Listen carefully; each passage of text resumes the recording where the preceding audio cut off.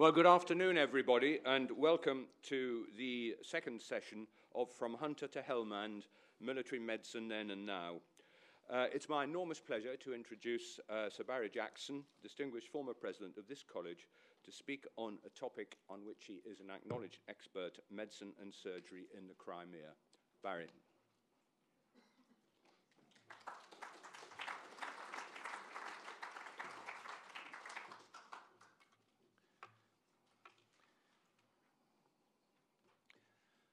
Thank you, John. I have to start by making an apology. I am suffering from the aftermath of an extremely heavy cold, and if I get a fit of coughing whilst I'm talking, please excuse me. Yesterday was pretty bad, but today so far it's been all right, but I have got a fisherman's friend in my pocket if there is any disaster. Now, to cover the Crimean War medicine and surgery in half an hour is a pretty daunting task because there are so many aspects that one could address. But nevertheless, I will do my best and see what we can do.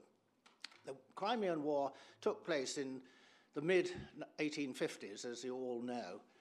And at that time, medicine was extremely limited. It was mainly tender-loving care. There were few drugs that were of any value. Digitalis was one. Opium, of course, and morphine was another. Quinine for malaria was well known, but it was mainly tender-loving care, bleeding, potions of varying sorts, none of which had any therapeutic effect, and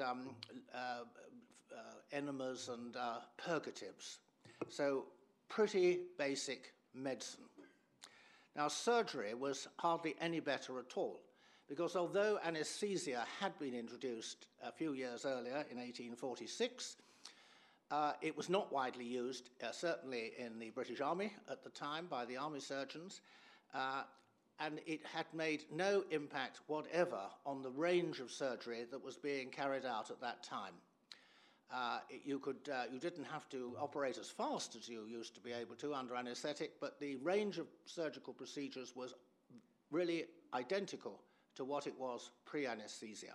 And it wasn't until Lister came along with his germ theory of antisepsis and the importance of sterilization that surgery really transformed. And as you can see from the date on this slide, Lister was after the Crimean War. So surgery and medicine at this time were very, very primitive. Now, what about the Crimean War? Well, I'm not going to talk to you very much about the war itself. I shall mention the three major battles and the siege, but I'm not going to go into it in detail. That might come up in the questioning.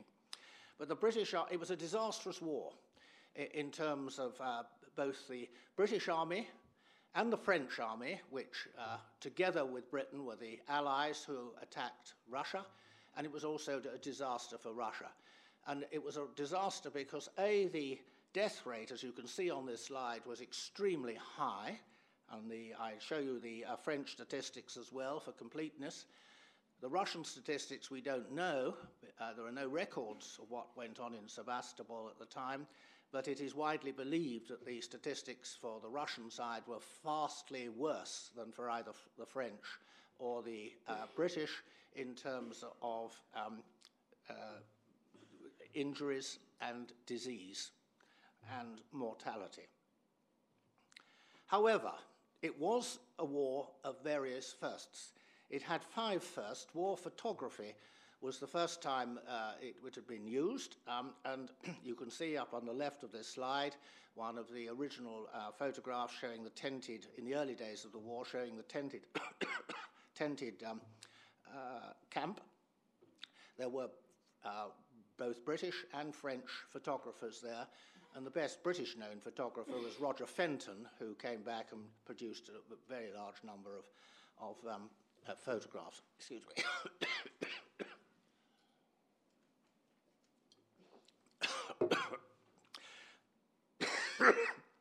I'm sorry. There was live war reporting. William Howard Russell, as you can see on the slide in the middle, was out there reporting for the Times newspaper. And he was a strange man. He had a very successful career, But he has been described, and I quote from one contemporary description, a vulgar, low Irishman who sings a good song, drinks anyone's brandy, and smokes as many cigars as a jolly good fellow. Lord Raglan said that he was a blackguard and was blacklisted and advised the officers not to speak to him. So that was William Russell. The electric telegraph was in use, and this was how he was able to get his transmissions back to the UK so rapidly. It was the first tactical use of a railway in the latter stages of the war, and of course the Victoria Cross emanates from the Crimean War. Now, what about the war itself? Well, it starts really over here in the Varna area. The Allies, the French and the British, had decided to declare war against Russia, and they were going to invade Russia in terms of the Crimea and take the port of Sevastopol. It's actually spelt incorrectly on that slide, I note. It should be a V there, Sevastopol, rather than Sebastopol. They had to sail out there. The war was declared in March 1854, but it was September before they actually made the invasion. They came up through the Mediterranean, through the Dardanelles, and they were briefly there in Istanbul, and you notice Scutari just opposite, and then they moved up the Black Sea to Varna, and they camped there for several weeks prior to the invasion in September of 1854 into Sebastopol. Now, the problem was that they hadn't taken into account the climatic conditions, and of course, bacteriology, as we now know it, was completely unknown. And so infected water was widely drunk, and what happened over here, there was an enormous amount of diarrheal disease. There was quite a lot, there was a big cholera outbreak as well, and the British and Allied troops became seriously weakened. A lot of them died, but those that survived were seriously weakened by the diarrhea and lack of proper medical attention when the invasion took place across here, just above, north of Sevastopol. So there was a weakened, ill force that started the invasion and the fighting. Now, the first battle there was the Battle of Alma, as the troops, weakened by diarrhea, drenched by rain, which was heavily for the first 24 hours when they landed, and then blazing heat as they walked to take their positions in Balaclava, where the British made their base. And I'm going to speak only now, from now on, of the British. I'm not going to touch the French at all. The Battle of the Alma was against the Russians, who were on a hill, as you can see in the background here of this slide from the Illustrated London News of the time. The generals on the horseback to the right of the slide, and the serried ranks of the British on this slide. The French were on the right flank, going up into a sea of gunfire. There was, in mayhem, a lot of injury. It lasted only a few hours, 4 hours, 5 hours perhaps, but there was a lot of bullet wounds, there was a lot of mayhem. There was, as you can see at the bottom, quite a number of wounded and those killed. Now, the aftermath, this was September the 25th. That evening, the dead, the dying, and the wounded had to be collected from the battlefield, and they were there in their hundreds, if not thousands, as you can see. Amputations were 2 a penny. There were an enormous number of amputations done on the field in most primitive conditions, and most of which became infected. The amputations were perhaps even worse when you consider that the British Army were under the instruction for severe injury not to use anesthesia. Dr. John Hall, who was the commanding medical man out in the Crimea at the time, said, and this was an order in September 1854, Dr. Hall takes this opportunity of cautioning medical officers against the use of chloroform in the severe shock of gunshot wounds, as he thinks very few will survive if it is used. However barbarous it may appear, the smart of the knife is a powerful stimulant, and it is much better to hear a man bawl lustily than to see him sink silently into his grave. Barbaric by today's standards. And in fact, not only was that instruction, there was no chloroform in any case on that very first battle, or very little, if any, because the supplies coming along with the invading army were behind the army. They were still on board the ships, many of them in the Black Sea. So it was a mayhem and catastrophe. But nevertheless, the operations took place. The wounded were transported to sailing vessels, and they were sailed across the Black Sea to the big barrack hospital in Scutari, which is where, of course, Florence Nightingale made her name, as everyone in this room will know. The conditions on board these sailing ships were absolutely frightful. And here is Scutari, which is where they were going, which is a very well-known image. The statistics were just absolutely terrible. 10 ships in just 4 days, as you can see after that Battle of Alma, 3,000 odd patients, over 1,000 wounded, 12% died on the voyage, and the total admissions to all hospitals during that semester were 5,500. They weren't all going to Scutari, to the barrack hospital. There were other hospitals in Scutari, but the barrack hospital was the big one.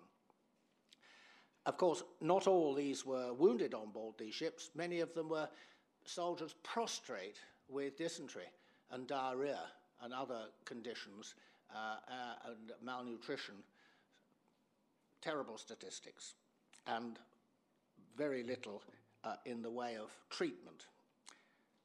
William Reynolds, a surgeon on one of these ships called the Colombo, wrote home in late 1854, published in the Lancet, a letter saying, "Fancy about 650 wounded officers and men on board our ship and only 3 doctors to attend them. I assure you we were working all day and night, not even time to sit down to dinner, nothing but cutting off arms and legs all day long. I had more operations during that time than any London surgeon in a 12-month. And of course, most of the army surgeons in these early days of the war were very inexperienced in operating. Although they were called surgeons, they had had very little surgical experience. Florence Nightingale, of course, received them in the barrack hospital, and this is a well-known painting by Jerry Barrett that many of you, I'm sure, will be familiar with Florence Nightingale receiving the injured. Now we come to the next battle of Balaclava. This is where the charge of the Light Brigade took place, as well as the charge of the Heavy Brigade, and also the Thin Red Line, which some of you will know about. It was a short battle in October. The injuries were gunshot, of course, but they were also of sabre and of lance. So they were penetrating injuries with blade as well as with bullet. The Battle of Inkerman followed in November, and this was the worst of the 3 land battles in terms of casualties, as you can see here. And I show you a blacked out slide because it took place in thick fog, and there is absolutely no illustrations available of the Battle of Inkerman. So there are some statistics again in that very early couple of months at the beginning of the war.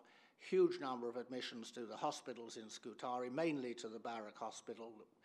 And on the 18th of November, 3,300 in wards, including 1958 in the barrack hospital.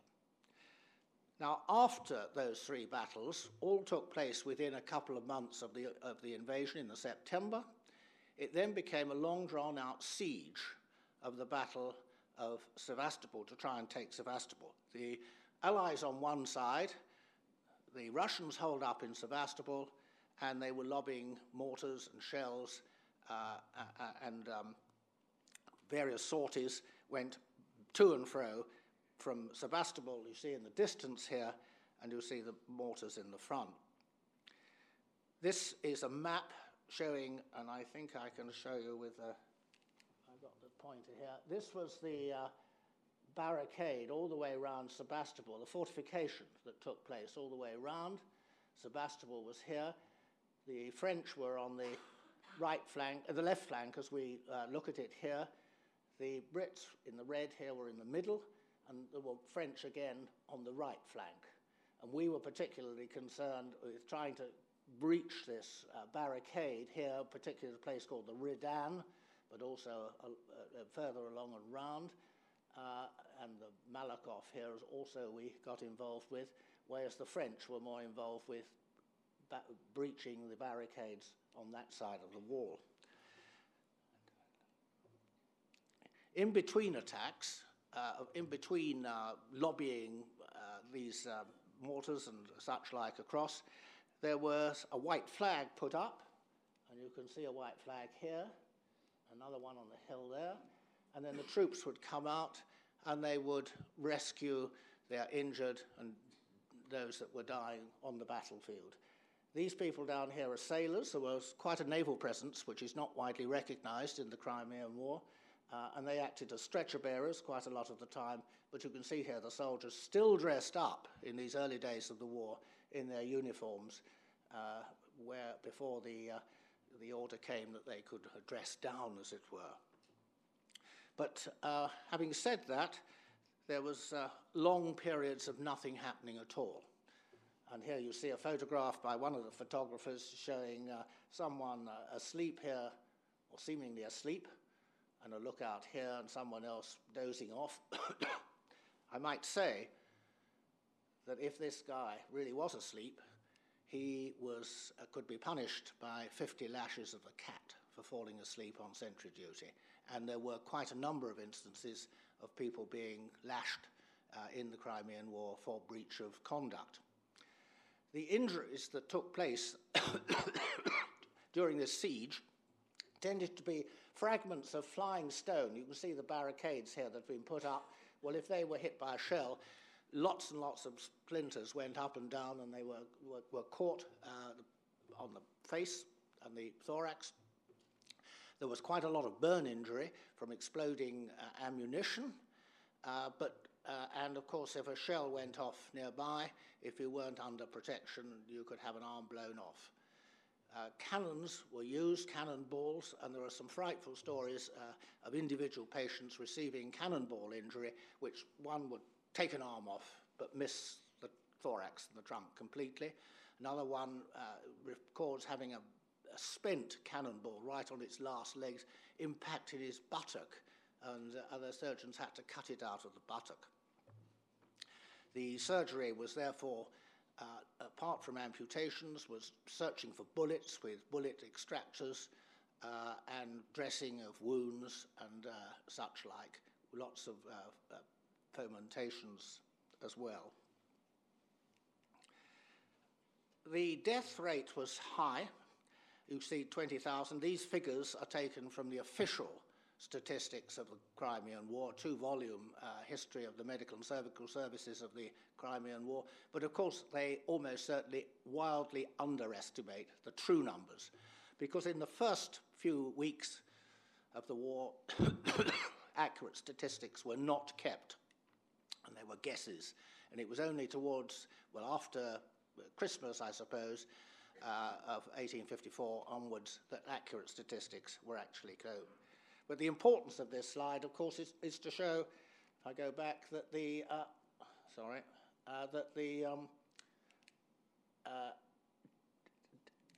I'm on the wrong slide, that one, is that we've got vastly more from disease, dying, than from wounds or killed in action. And that is a regular feature of war until quite recently.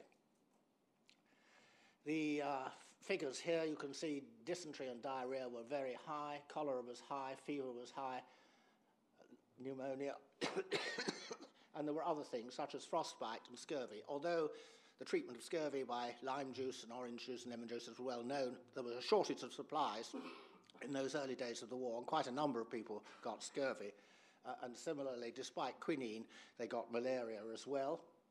And they also got frostbite. Now, you might wonder about frostbite, but I'll come back to that. Just show you the statistics for dysentery, huge numbers. You see at the bottom of the slide, 55,000 total admissions and an 11% mortality.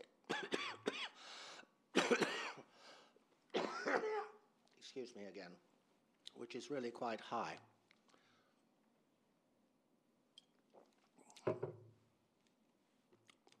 There was a very cold snap in the December of that first invasion in 1854. This is an illustration by one of the war artists that was out there, Simpson, and you can see somebody on sentry duty here, and that led to trench foot and frostbite. And you can see here that in that January of 1855, there were 1,400 admissions with frostbite, and there was a 20% death rate, largely after amputation of hands, fingers, toes, feet, and infection settling in, because so many of the wounds became infected because the science of bacteriology was completely unknown and sterility was not realized as being an important part of a post-operative phase. There was also venereal disease, which is often glossed over and forgotten about, but there were no less than 37 deaths from venereal disease and quite a lot of admissions, as you can see, again, typical of wars anywhere. Now, what happened to all these patients that were getting diseases of diarrhea and cholera and such like, and or were injured or had amputations? Well, they were admitted after the first battle, when there was no facility for inpatient treatment at all. They were quickly made regimental camp hospitals on the field of battle, and this is a diagram showing one such. And you can see here marquee, an operating marquee here, and I think somewhere here death hut down there. This is a sketch. It's September 1850, before Sebastopol.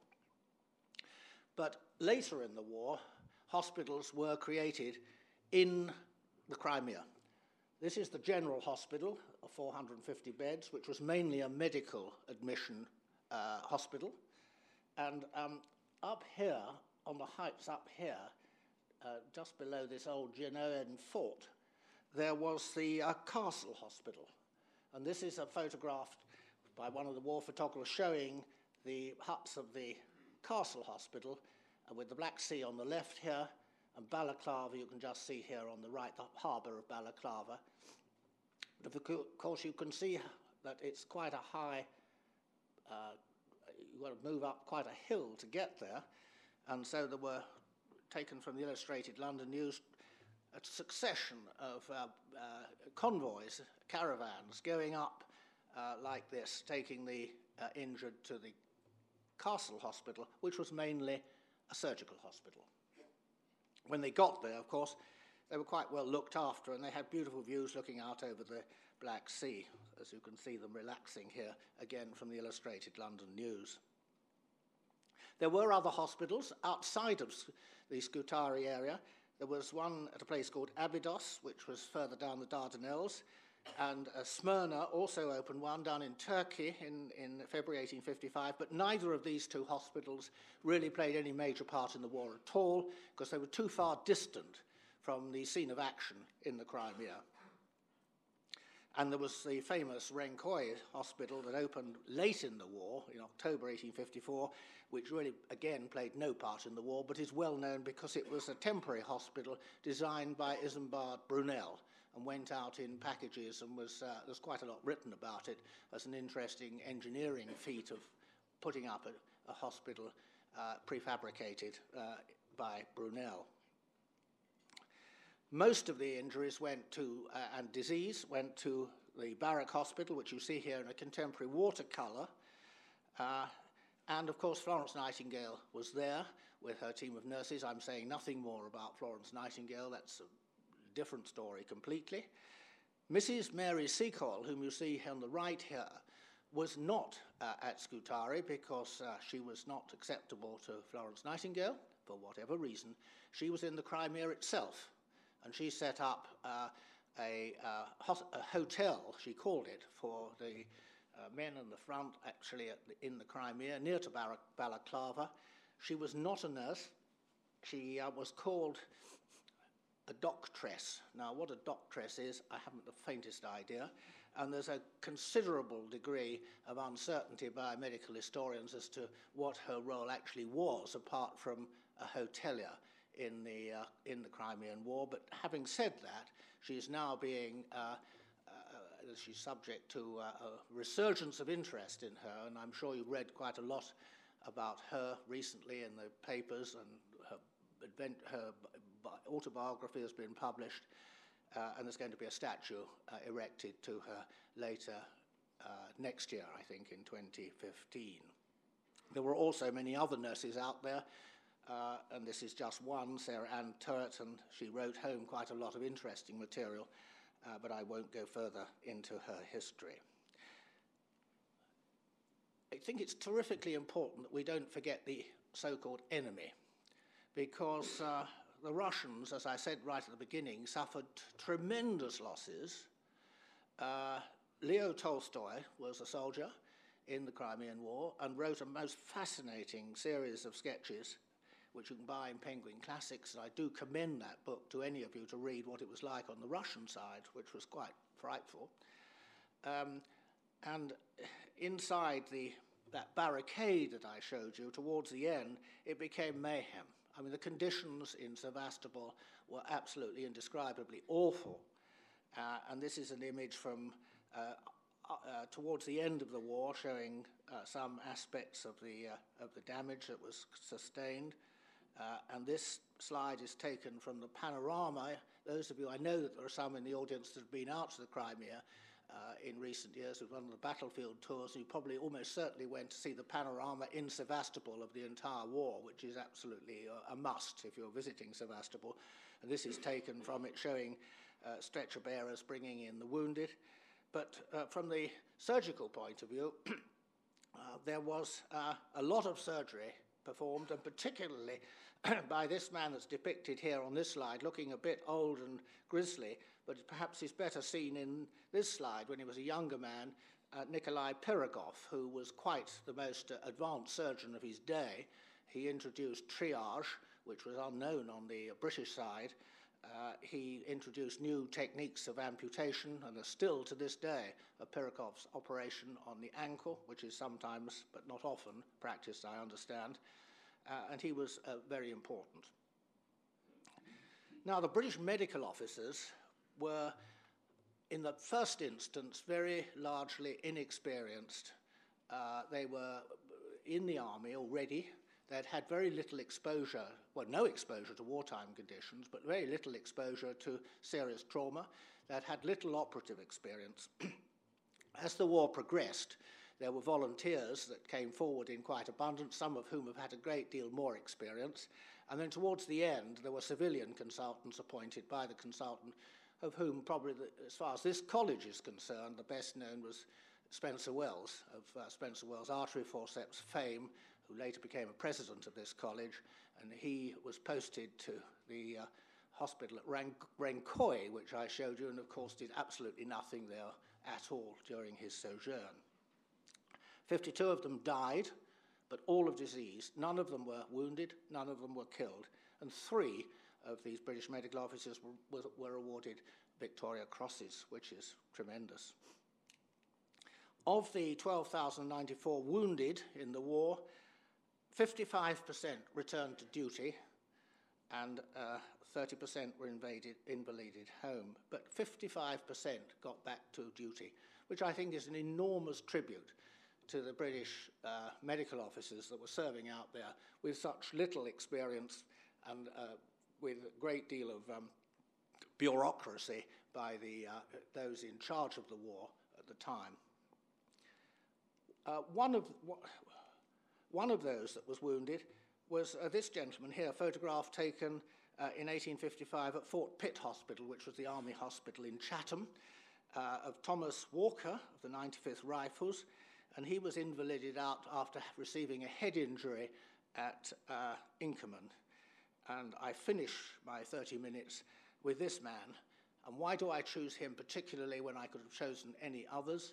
The answer is seen here in this watercolour of Private Thomas Walker by Thomas Wood, making a quilt, and that painting is in the Hunterian Museum upstairs, and those of you who visited the exhibition in the Quist Gallery would have walked right past it as you went in to that gallery to see the Tonks pastels. Thomas Walker, now of the Royal College of Surgeons of England. My 30 minutes is up. Questions?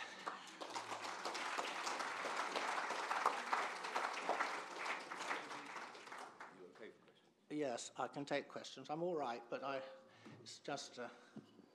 Well, thank you very much, Barry. Well, who's going to start? Silent. There you go. Back to Thomas Walker. Yes. He's supposed to have a silver plate put in his skull. Yes. It sounds very advanced. Is that true? And do you know anything about it? I think it is true. I think that there was some very primitive, what we would now call neurosurgery practiced. I mean, trephination was practiced, not often out there. Most of those who were trephined died, but some survived.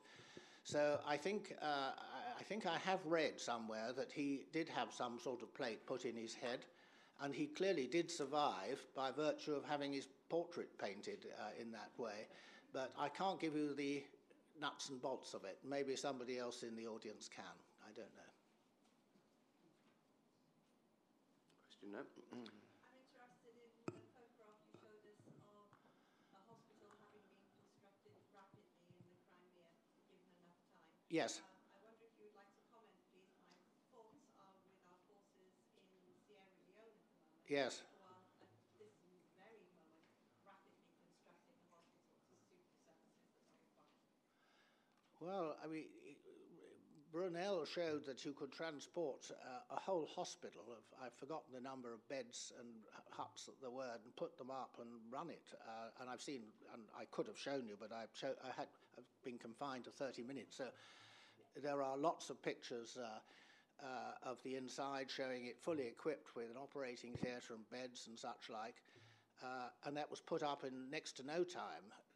What's going on in Sierra Leone, I don't know, but I mean, in Afghanistan, there were all sorts of things put up very quickly, and there are people in the audience I know that have been out to Camp Bastion and Afghanistan and seen some of the work that was done out there.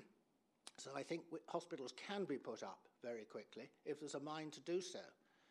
But I would guess that they would probably be rather more they would be different, let me put it that way, to the one that Brunel designed in the 1850s, I would think. Question over there. Microphone? Yep.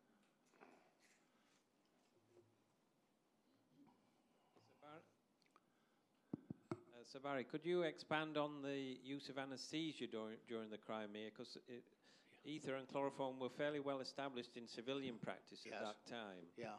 It was principally in the first Battle of Alma that a lot of surgery was performed, amputation surgery, without anaesthesia. Later in the war, it was chloroform rather than ether. Later in the war, the supplies of chloroform, which were on the transport ships, did catch up with the army medical officers. Excuse me.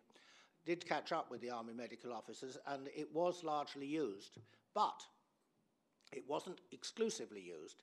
And very often the reason for that, apart from Sir John Hall's bizarre instruction, which was countermanded, I might say, later in the war, was that the patients themselves requested not to have anaesthesia. And there are some remarkable accounts of individual soldiers asking to have an amputation performed without anaesthetic. And I mean, it's mind-boggling to us today. I mean, I just can't imagine anything more dreadful, excruciating pain, but that was the patient's wish.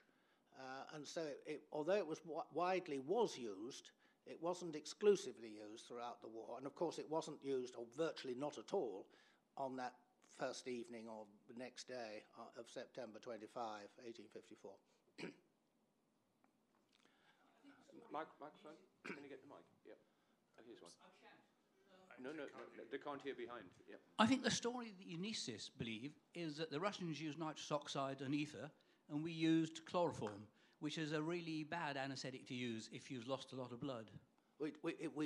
Chloroform is bad if you've lost a lot of blood. Correct. We did use chloroform. That was the anaesthetic of choice for the army at that time. I don't know what the Russians used, and if they may have used nitrous oxide, I just don't know. I've not read anything about the Russian use of anaesthesia. Most of us in the History of Anaesthesia Society think the Russians used nitrous oxide and ether. Right, well... I may be wrong. We may all be wrong. You may be right. I don't know. That's what I'm saying. But I do know that ether was not used, as far as I'm aware, on the British side or the French. It was chloroform. We had this Scottish obsession with chloroform, but the Germans and the Americans abandoned chloroform very early. Yeah. Question over there?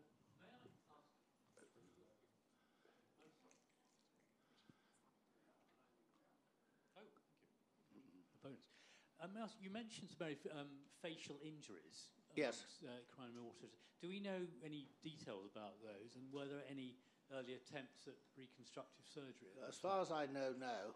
I think the reconstructive aspects came later, and of course there's a lot about that upstairs. There were facial injuries. I imagine that some of the facial injuries would have been as horrific as some of those Tonks pastels that most of you have been looking at or seen.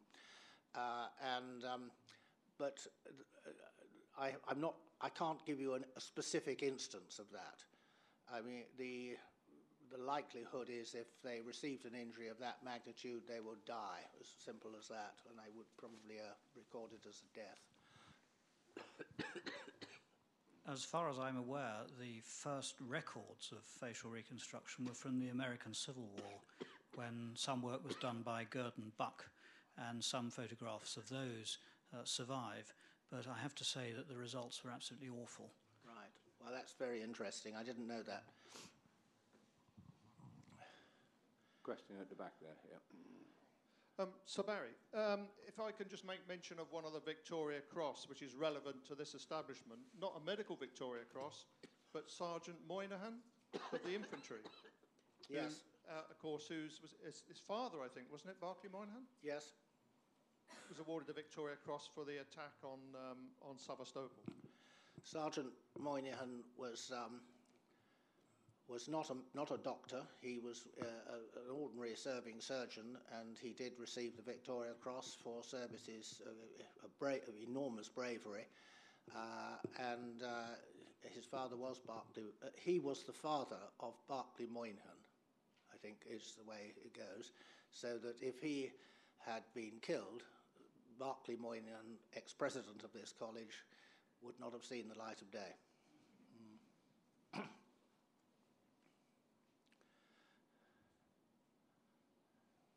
Well, thank you very much, Barry. You've answered all your questions. Okay. Thank you very much. Right, thank you.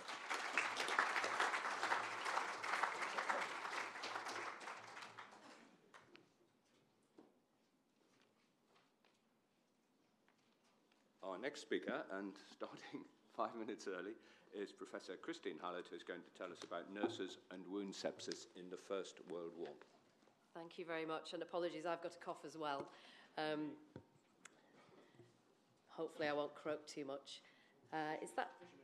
Yeah, thank you. Is the sound okay at the back? Is the microphone in about the right place? Yeah, okay. Thank you very much to the Royal College of Surgeons for this invitation. I'm very honoured to be speaking at this conference. And I'm going to talk about nurses and wound sepsis, specifically in the First World War. And warfare has typically been associated with medical advance, and such advance has frequently been linked to the need to respond to unexpected crises. The military medical services were faced with a number of such challenges during the First World War. Significant amongst these was the need to handle large rushes of severely traumatised casualties, an unexpectedly high number of severe, life-threatening anaerobic wound infections on the Western Front, and the dilemma posed by infectious diseases such as typhoid fever on all fronts. These challenges were met by an emphasis on the rational organisation of medical services, the rapid movement of casualties down the line, and scientific and technological advance. A number of medical historians have focused on specific medical innovations, such as blood transfusion, surgical advances, particularly in the realm of wound care, and the control of infectious diseases. Also, they've concentrated on efforts to rehabilitate disabled veterans and have explored the attempts of the military medical services to understand and provide a coherent response to the emotional trauma of war. Although a number of recent studies have focused on the organisation of military nursing during the First World War and on the experiences of the nurses themselves, very few have attempted to place nurses at the centre of debates about clinical practice and innovation. This paper focuses on the way in which nurses' writings, particularly those published by the British Journal of Nursing, offered an opportunity for professional nurses to familiarise themselves with scientific knowledge and to assimilate that knowledge into their practice. It examines in particular nurses' written responses to treatments for trauma and wound infection on the Western Front. And here is an image of a professional nurse. This is Mabel Pearce, who was a fully trained professional nurse with the Territorial Force Nursing Service. And just to complement that image, here's an image of a VAD, a volunteer nurse's aide. And if we're talking about challenges on all fronts in the First World War, one of the main challenges for professional nurses was the fact that most of the people working with them, many of the people working with them and assisting them, only had about 6 months apprenticeship training and 4 certificates under their belt, and these would have been the VADs. It's one of the myths of the First World War that there was great tension and dispute between nurses and VADs. In fact, what I've found is that they worked very well together, and the nurses supervised the VADs very carefully. The British Journal of Nursing adopted 3 strategies to facilitate the presentation of medical knowledge to nurses. Firstly, it presented long excerpts from medical journals, sometimes accompanied by brief editorial comment. So it just took out long excerpts from articles within medical journals and reproduced them. Secondly, it invited medical authors to contribute pieces giving advice to nurses on how medical innovation might be implemented. And thirdly, it provided opportunities for nurses to write essays and articles on specific medico-scientific topics. So what it often did was offer a prize to the best essay on a particular topic. Mark Harrison has shown that the medical profession had great difficulty in tackling the severe anaerobic wound infections that were encountered on the heavily fertilised fields of France and Flanders during the early months of the First World War. Articles on the treatment of wounds began to appear with considerable frequency in the Lancet during the late autumn of 1914. This focus was then mirrored by a rapid increase in the number of articles on wounds extracted from medical writings or medical presentations and published by all 3 of the main British nursing journals during those last 4 months of 1914. By December 1914, physicians were realising that, had long realised, that gas gangrene infections were a much more serious problem than had hitherto been recognised. The British Journal of Nursing quoted extracts from a paper by Sir Anthony Bowlby and Sir Sidney Rowlands, who had published their work in the British Medical Journal. The editors of the British Journal of Nursing, the BJN, pointed out that it was important for nurses to familiarise themselves with the appearance of a gangrenous wound, so that they could more rapidly report the onset of gangrene to their medical colleagues and could prompt rapid surgical intervention. They clearly anticipated that by including such material in the pages of the BJN, they would ensure that it found its way into practice in military hospitals, both in Britain and close to the front lines, particularly on the Western Front. And indeed, copies of the BJN did find its way to all war fronts. It was around the time of the publication of Bowlby and Rowland's article that both doctors and nurses began to change their views on the use of antiseptics, and these were rapidly reintroduced into practice. Among the most frequently used antiseptics, which were applied to wounds to directly kill invading microbes, were iodoform, flavin, hydrogen peroxide, perchloride of mercury, and hypochlorous acid. In November 1914, Ethel Gordon Fenwick, the editor of the BJN, reproduced a paper which had been read by Watson Chain to the Medical Society of London and then had subsequently been published in the British Medical Journal. So it was first presented, then published in the BMJ, and then published again in the BJN. And Ethel Gordon Fenwick, I think, particularly liked this article in the way Watson Chain was expressing himself. Oh, sorry, this is an image of surgical procedure, obviously, in a base hospital. So Watson Chain said, some surgeons seem to take a particular pride in emphasising their contempt for antiseptics and the extreme simplicity of their methods. A surgeon comes to an operation and finds a dish containing some fluid. He asks what that is. And the nurse, who's been carefully trained in real aseptic work, says in fear and trembling, we have some stereotyping here, that is carbolic lotion for your instruments. It is most instructive to see the look of contempt on the surgeon's face as he says, carbolic lotion? Who on earth uses antiseptics nowadays? I thought that no one out of an asylum even thought of them. Take it away and bring me a bowl of boiled water. And Watson Chain's comment on this is that the futility and littleness of it all makes him sick. I think he's enjoying a moment of rhetoric, actually, in this presentation. Fenwick introduced medical knowledge into the pages of her nursing journal by inviting doctors to write pieces pitched deliberately to the needs and requirements of practicing nurses. One of her favourite medical authors was the retired Cambridge-educated Dr. Nivert Gordon, who'd held a number of important clinical and teaching positions during the early years of the 20th century. He'd been medical superintendent of the City of Manchester Fever Hospital, lecturer on infectious diseases in Queen's College, Cambridge, and later lecturer on infectious diseases at the University of Manchester. And I imagine Ethel Gordon Fenwick may well have met him in Manchester and knew him quite well. Nivert Gordon authored pieces for the BJN on a range of subjects over a period of about 16 years. And soon after the outbreak of war, Fenwick invited him to comment on the significance of the war for nursing work. One of his main foci was wound infection, and he recommended a number of ways in which nurses could influence wound healing by, quote, washing and dressing the wound, opening up pockets of pus, assisting the patient by such measures of fomentations which stimulate the leukocytes and relieve pain, or we can sometimes kill some of the microbes in a wound by the application of disinfectant solutions.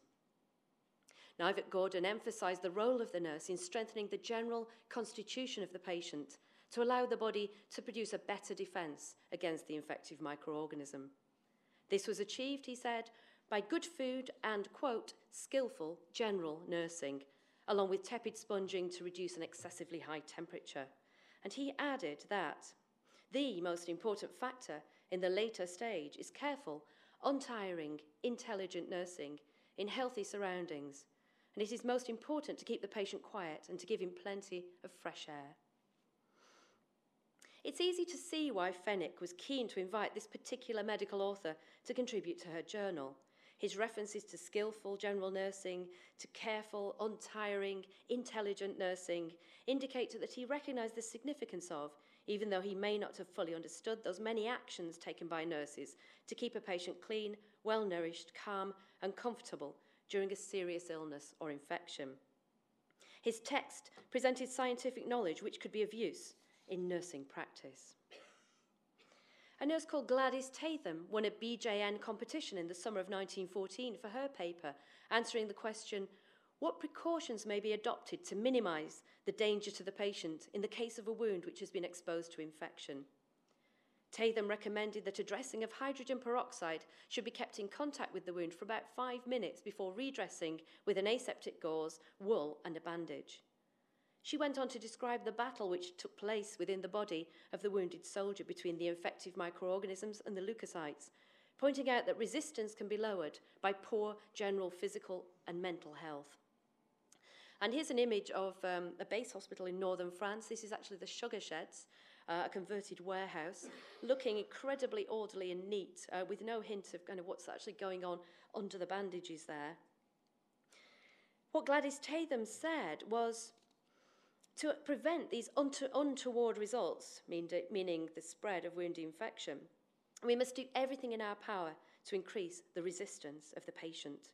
He must have fresh air, warmth, light, nourishing food, plenty of water to drink, clean surroundings, and intelligent nursing. Instructions that really haven't changed, but we probably don't mention them as frequently as we ought to in modern nursing practice.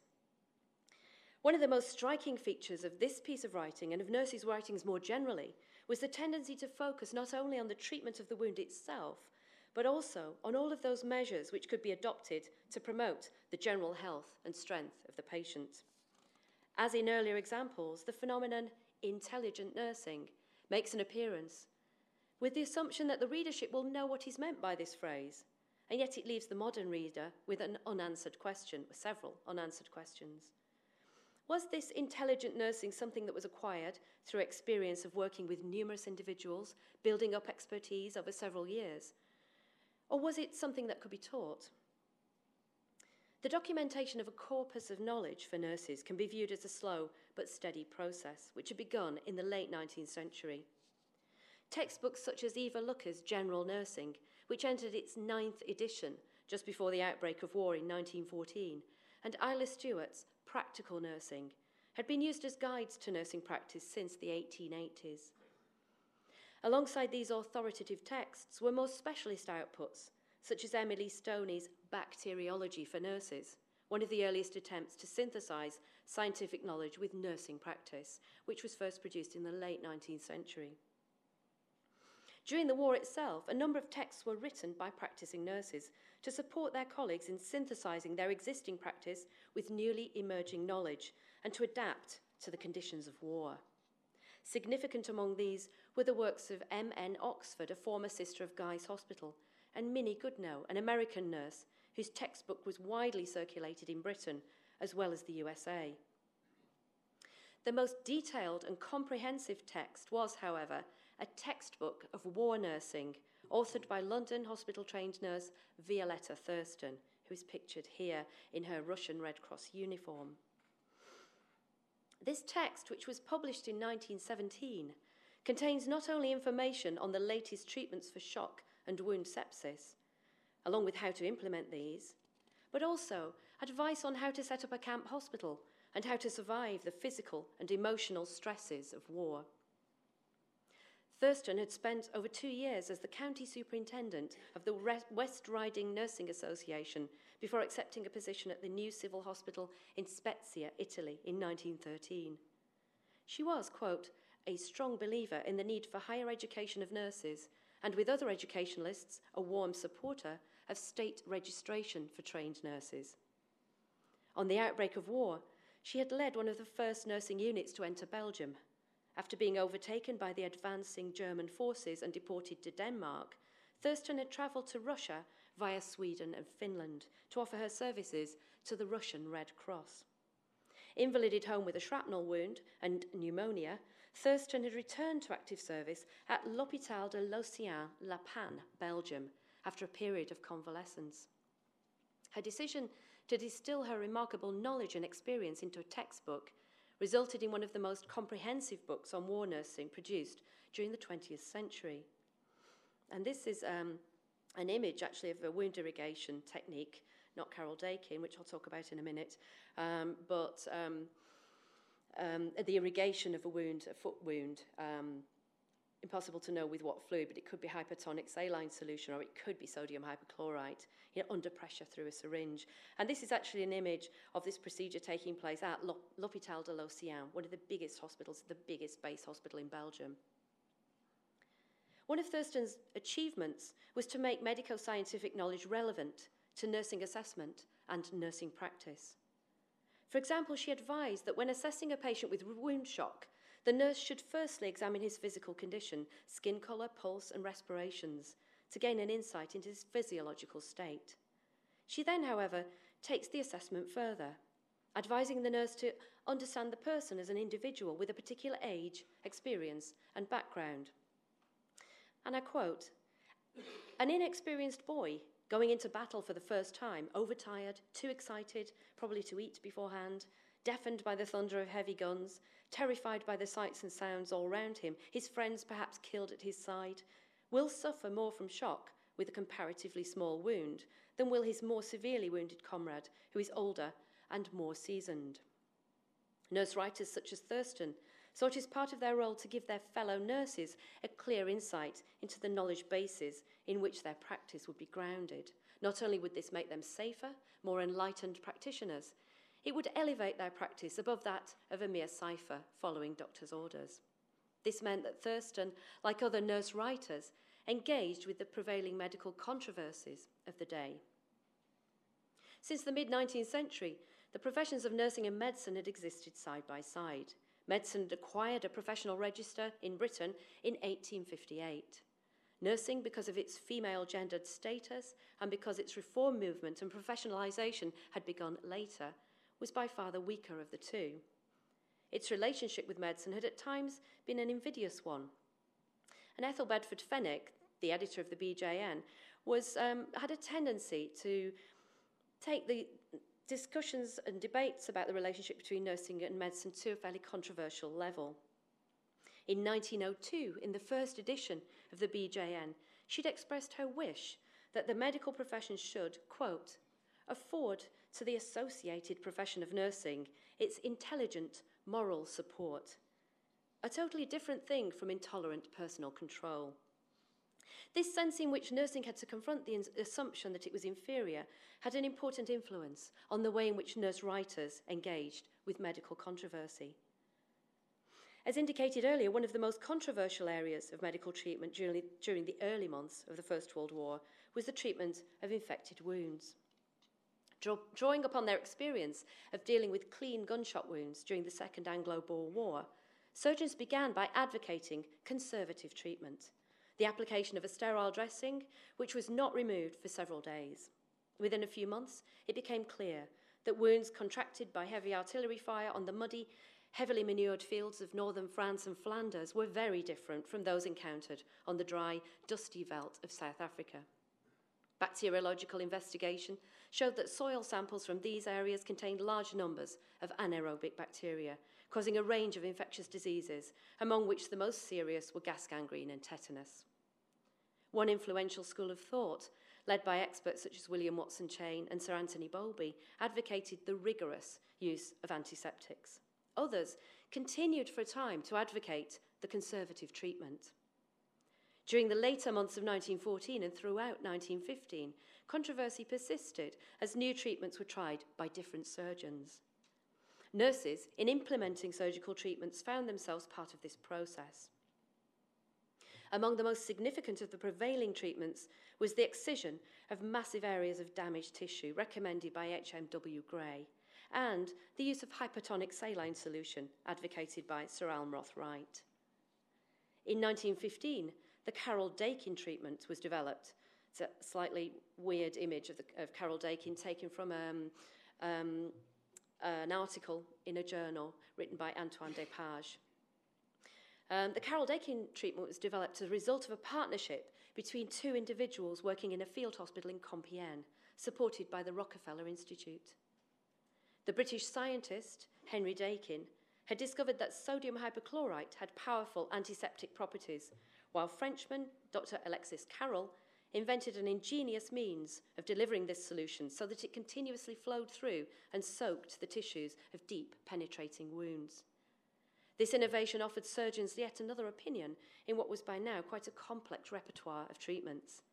The ways in which nursing journals and textbooks reported on these methods offer an intriguing insight into nursing perspectives on surgical treatment choices.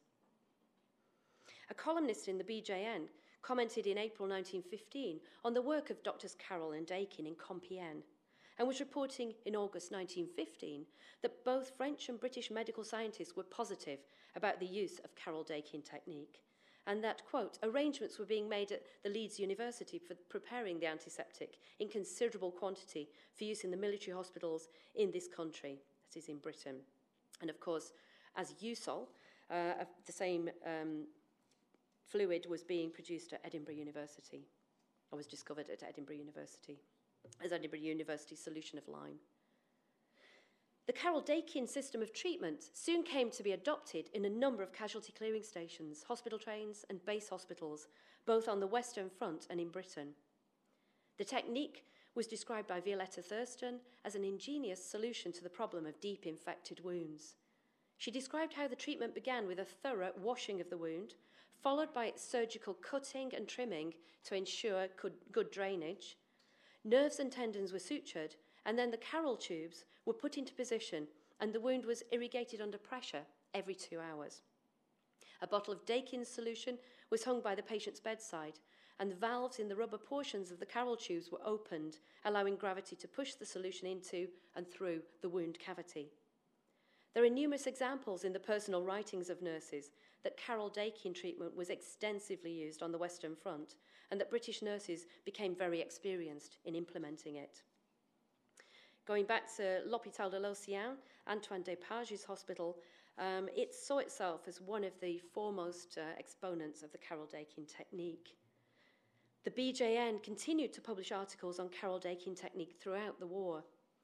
One published in March 1917 reproduced verbatim a lecture by Dr. Despage at the L'Hôpital de Lausanne, probably taken down by Violetta Thurston, who was working as matron at that hospital at the time.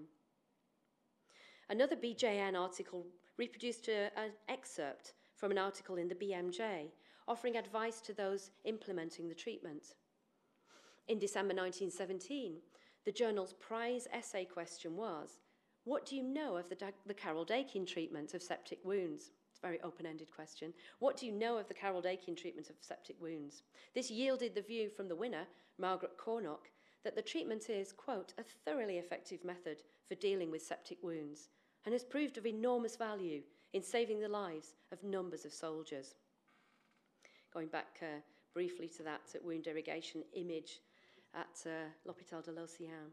By 1917, the Army Medical and Nursing Services had learned much from their 3 years' experience of dealing with devastating wound infections such as gas gangrene and tetanus.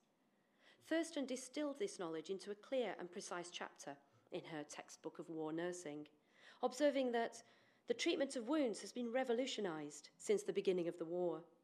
She commented on 2 schools of thought that had existed at the outset of war, one which held that wounds should be left undisturbed, while the general constitution was strengthened by good nutrition and rest. The other, the more radical school, believing in, quote, tremendous incisions, horizontal and transverse, making the drainage from the wound as free as possible, so that toxins or poisons formed by the bacteria might not be absorbed into the system. By 1917, alongside the use of a range of antiseptics, 3 other approaches were in use on various war fronts, depending on the preference of certain highly assertive surgeons.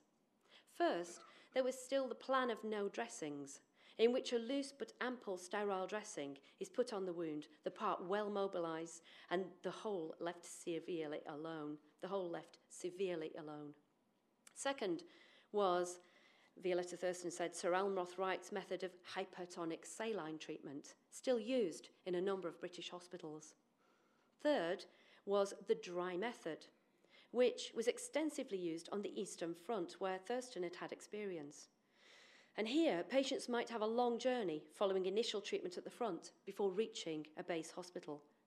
In this approach, the skin around the wound was cleansed with benzene or alcohol, the wound was painted with iodine, and then the whole was covered with a dry dressing and a large quantity of wool or sphagnum moss, and then a firm bandage.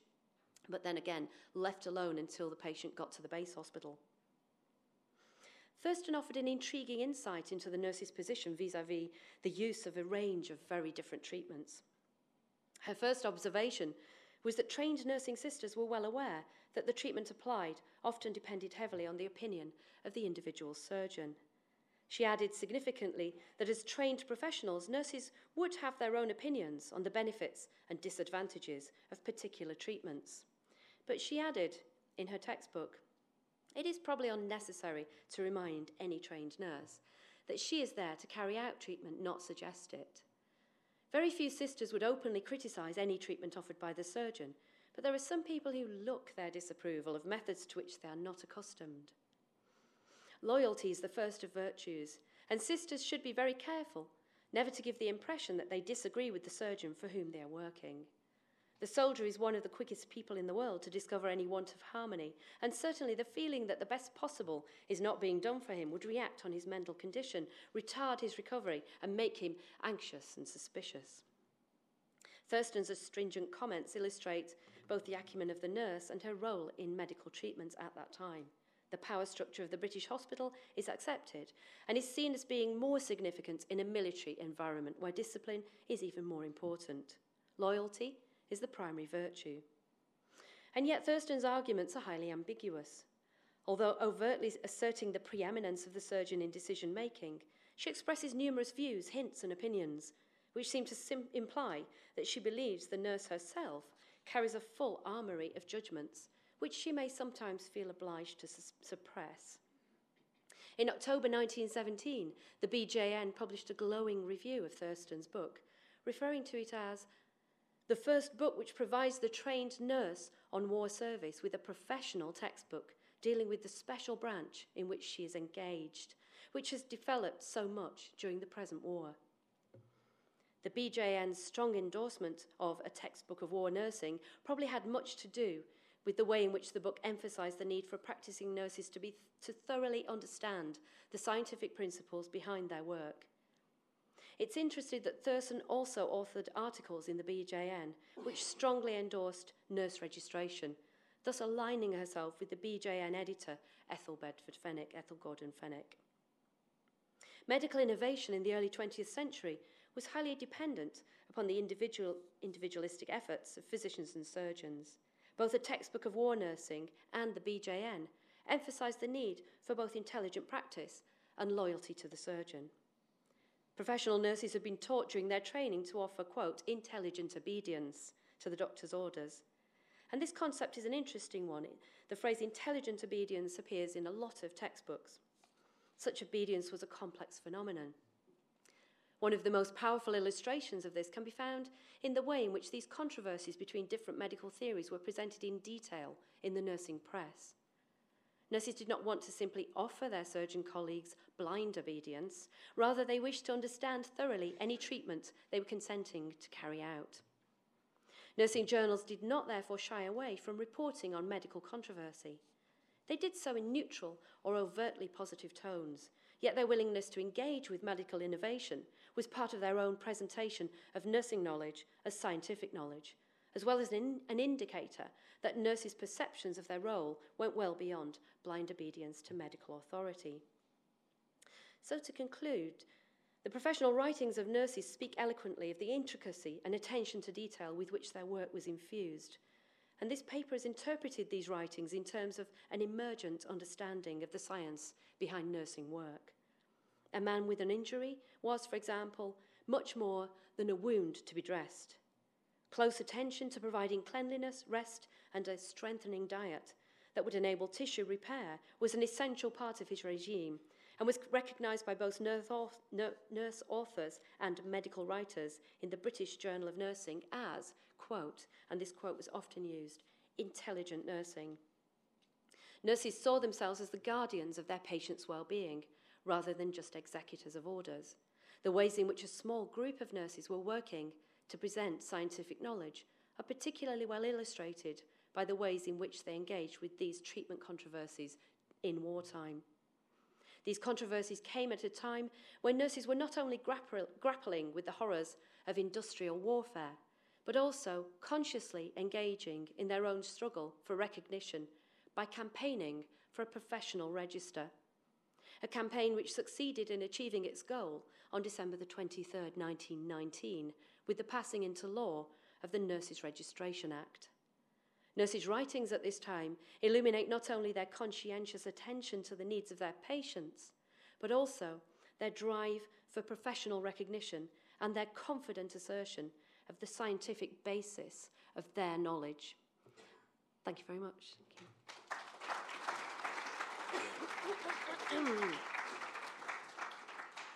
Well, Christine, thank you very much indeed for that very powerful presentations, which is from a perspective we don't always hear. One guy who obviously did a good job was Sir Anthony Bowlby, and Mick Crumpton pointed out to me that there is a chair with his name on the back in the corridor just out there. So some of the surgeons did take notice of what was going on. Almoth Wright can't be anybody's hero, because remember, he was the man who stopped Fleming working on penicillin, because it obviously wasn't going to be any use to anybody. No, just use hypertonic saline for everything. Just use hypertonic saline. Questions from the floor? Can we all wait for the microphone? Because, you know, the people behind can't hear. It's said in my family that my great-grandmother died of typhus. No. Very close to the mouth. Is that better? Sorry. It's said in my family that my great-grandmother died of typhus as a result of nursing soldiers who'd come back to this country carrying the disease with them.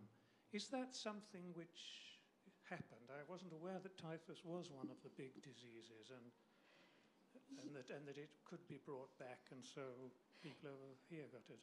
Yes, yes, it was. Typhus was an important killer during the First World War. Yes, a number of soldiers and, yes, some nurses died of typhus fever. If it was brought back to Britain, it would have had to be brought back by lice in amongst the clothing or the bedding of soldiers brought back quite a long distance, actually, possibly from the trenches through casualty clearing station, hospital train, base hospital in northern France, hospital ship. It's going to take many days, actually, to bring that infection back to Britain.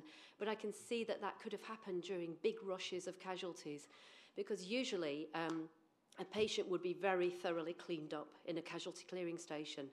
But if you happened to be suffering from typhus fever and actually have lice on your body and in your uniform, and maybe have a wound as well on, say, the 1st of July or the 2nd of July 1916, the first few days of the Battle of the Somme, then you're just going to be rushed back, and there may not be time, if your injury is minor, there may not be time to deal with it at all in the casualty clearing station.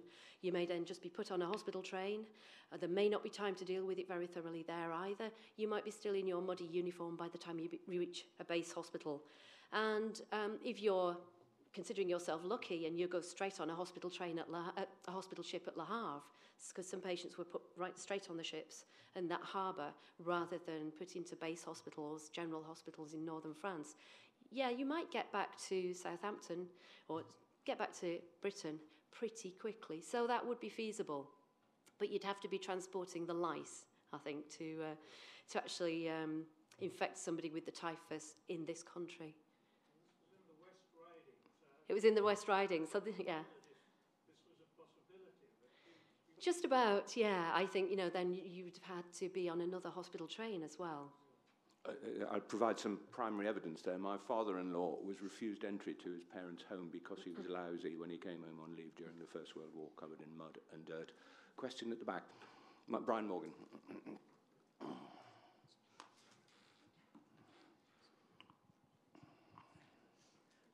Am I on? Yes. Christine, I worked as a plastic surgeon for many years. You've extolled the virtue of Dakins and Usol in the First World War. And I'm really wondering whether you could give me an explanation why in the 1990s the nursing staff virtually stopped me using Usol, and it brought in, as a result, a whole lot of very expensive proprietary treatments for wounds. Sorry, but it's something that I feel terribly angry about still. I might have been pushing antibiotics as an alternative at the time, perhaps. They probably read something in a nursing journal. Yeah, I think, did they say why they, sorry, and I know you've relinquished the mic, but did they give you a rationale for persuading you not to use Usol?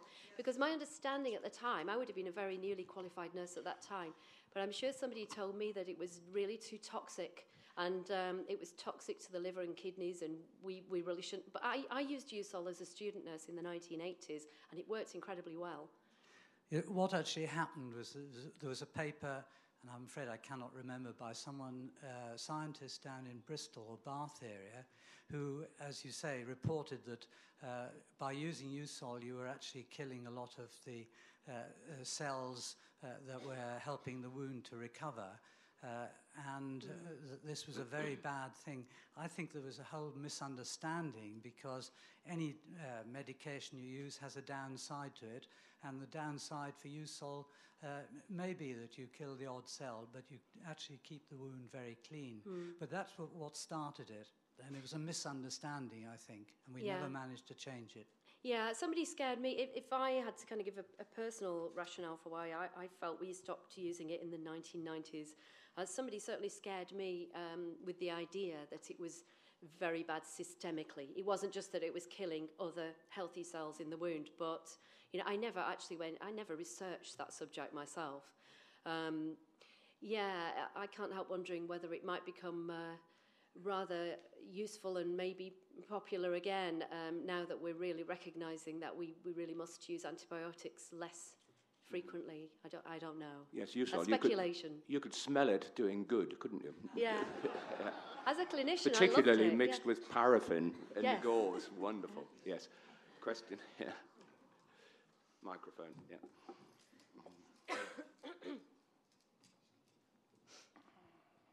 One observation, some of the surgeons in World War I discovered that patients who came in with maggot-infested wounds did not have gas gangrene, which is a very interesting observation, given that today we're now using maggots for exactly that purpose, because they eat dead tissue, and it's the dead tissue that harbours the infection. Actually, one of my PhD students looked at wound infection during the Second World War, and he commented that a lot of the wounds in the Desert War, a lot of the patients came back with maggots in there, with maggots under their bandages in the wounds, and that those wounds did better. But the nurses still made sure that they got rid of the maggots, because that was dirty. You cannot have a dirty wound, and if there are maggots there, no, we're not going to use those. It's matter out of place. So it was interesting to see their response to those wounds, that they recognised that the wounds seemed to do better, but they were too wary to actually implement that as a treatment. Question at the back. Yeah. I'm not sure if this is on, Christine, but could you... is it on? It is. Okay. Sorry. Yeah.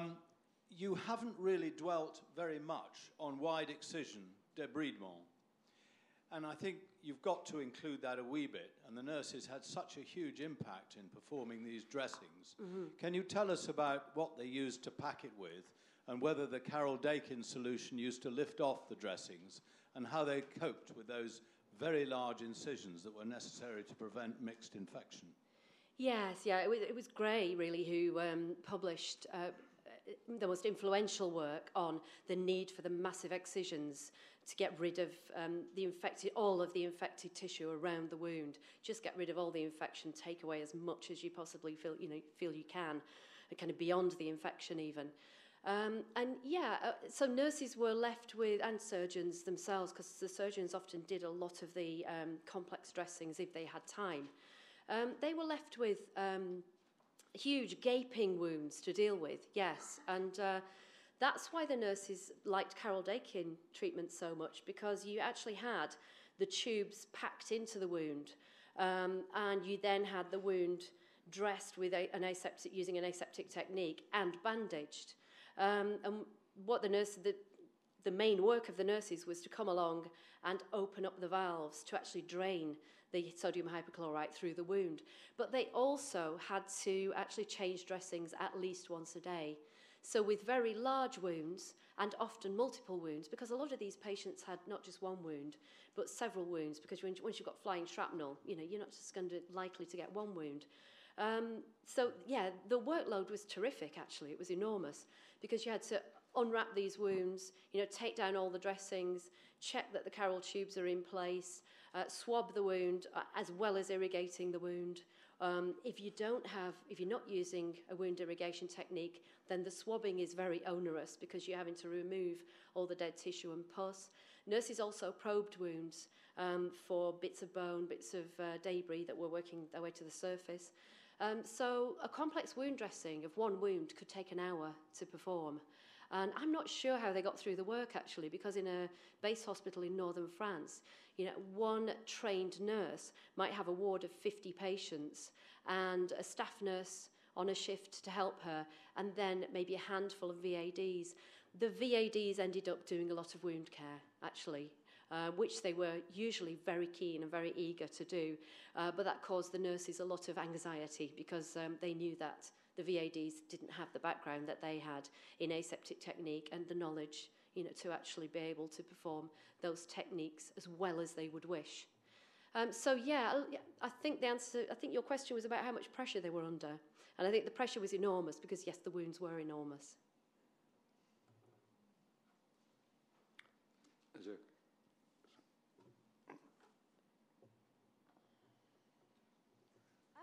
You mentioned at the beginning our perception of perhaps an antagonistic relationship between VADs and nurses. And I probably have that impression from watching the series The Crimson Field earlier this year.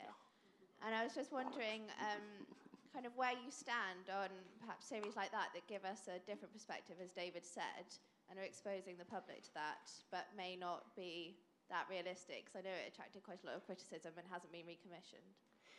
Yeah, well, I'll stick my head on the block and say that I like The Crimson Field. The reason I like it is that it mostly it has a positive portrayal of nurses, particularly in the form of the matron of the base hospital. There's a lot wrong with it, okay? There's a lot about it that wasn't authentic. But the matron of the hospital, matron Grace Carter, was a very positive figure, and her relationship with the VADs was, there was obvious tension there, and that was used to try and heighten the drama, clearly, you know, of the first few episodes of the series. But I thought that role was so cleverly played by that actress, Hermione Norris, that she really brought out the kind of stress and the pressure that a nurse like that would have been under. Trying to actually look after these VADs and appearing to be bullying them, and maybe occasionally kind of crossing that line. It was a bit bullying when she forced the VAD to wash all the rose water off using this horrible green soap, you know, whatever. But she was actually, I think the series portrayed her, the programme portrayed her as actually caring about them, caring about the patients, and having a really difficult job in holding the whole enterprise of the hospital together, and that was no mean feat, even though actually in the Crimson Field it really looked like a very small encampment, didn't it? You know, you didn't get the sense of what she was really doing, which was possibly looking after well over 1,000 beds in a tented hospital. So yeah, I suppose I'm saying I've got some mixed feelings about it, and I know it did come in for a lot of criticism, but I'm pleased with anything that actually presents nurses to a large public, and between 4 and 6 million people watch that, and just invites people to think about what some of the work might have been like for the nurses. And is, you know, obviously with the exception of Sister Quayle, who, you know, you just have to have a character that you love to hate, don't you? But with that exception, the nurses were portrayed very positively. Thank you. One point that came out this morning, sorry, when Barry Jackson was talking, was that, in fact, no doctors were killed in the Crimean War. But in the First World War, this must have been the first time that nurses were in significant numbers in combat zones because of the long-range artillery and, of course, the bombing. And if you visit First World War cemeteries, you often see graves of nurses in them. Mm-hmm. Is there any data on the casualty rates amongst those who nursed in France and Flanders? Yeah, there are some data, but it's actually notoriously difficult to pin down the casualty rates. We think something over 300 nurses died as a result of their active service. The majority, or the largest group, from infectious diseases, a lot of them from Spanish flu in 1918 and 19, actually. But significant numbers died on torpedoed or mined ships. Significant numbers drowned. There were 10 New Zealand nurses on a troop ship called the Marquette in the Eastern Mediterranean in 1917 on their way to Salonika. And that ship was torpedoed and sank. Apparently it sank in 15 minutes, and 10 of the nurses died. And a number of nurses died, in casualty clearing stations as a result of shelling. I think, accidental shelling, because casualty clearing stations were located very close to railheads. That's where you have to have them so you can get the patients onto the trains quickly. But when the German artillery was shelling the railheads or shelling the observation balloons or the ammunition dumps, you know, those CCSs were really very close. So a number of nurses were killed, were hit by pieces of shrapnel. There's one very poignant story. The one most people know about is Nellie Spindler, who was killed while she was sleeping in her tent. She'd been on night duty, and she was asleep in her tent at 10 a.m. This was during the barrage, during the Battle of Passchendaele in 1917. And she was just lying in her tent asleep, and a piece of shrapnel just ripped through the tent and then just ripped straight through her body, just below her heart, and she died within minutes. There's a very poignant description of that in Kate Luard's book, Unknown Warriors, about how the medical officers were kind of rushing to her help and trying to save her, but she just hemorrhaged and died very quickly. So, yeah, they were in quite dangerous scenarios, and hundreds, you know, we're not looking at the same sort of casualty figures as for combatants, obviously nothing like those millions, but hundreds of nurses died on all, and nurses died on all fronts. And of course, one very famous one with the statue beside the portrait gallery who was shot. Oh, Edith Cavell, who wasn't a military nurse, was a civilian nurse. No, indeed not, but there we go. Any more questions for Christine? Well, that's a wonderful way to finish the first session of the afternoon. Thank you very much, everybody. Back at 3:45.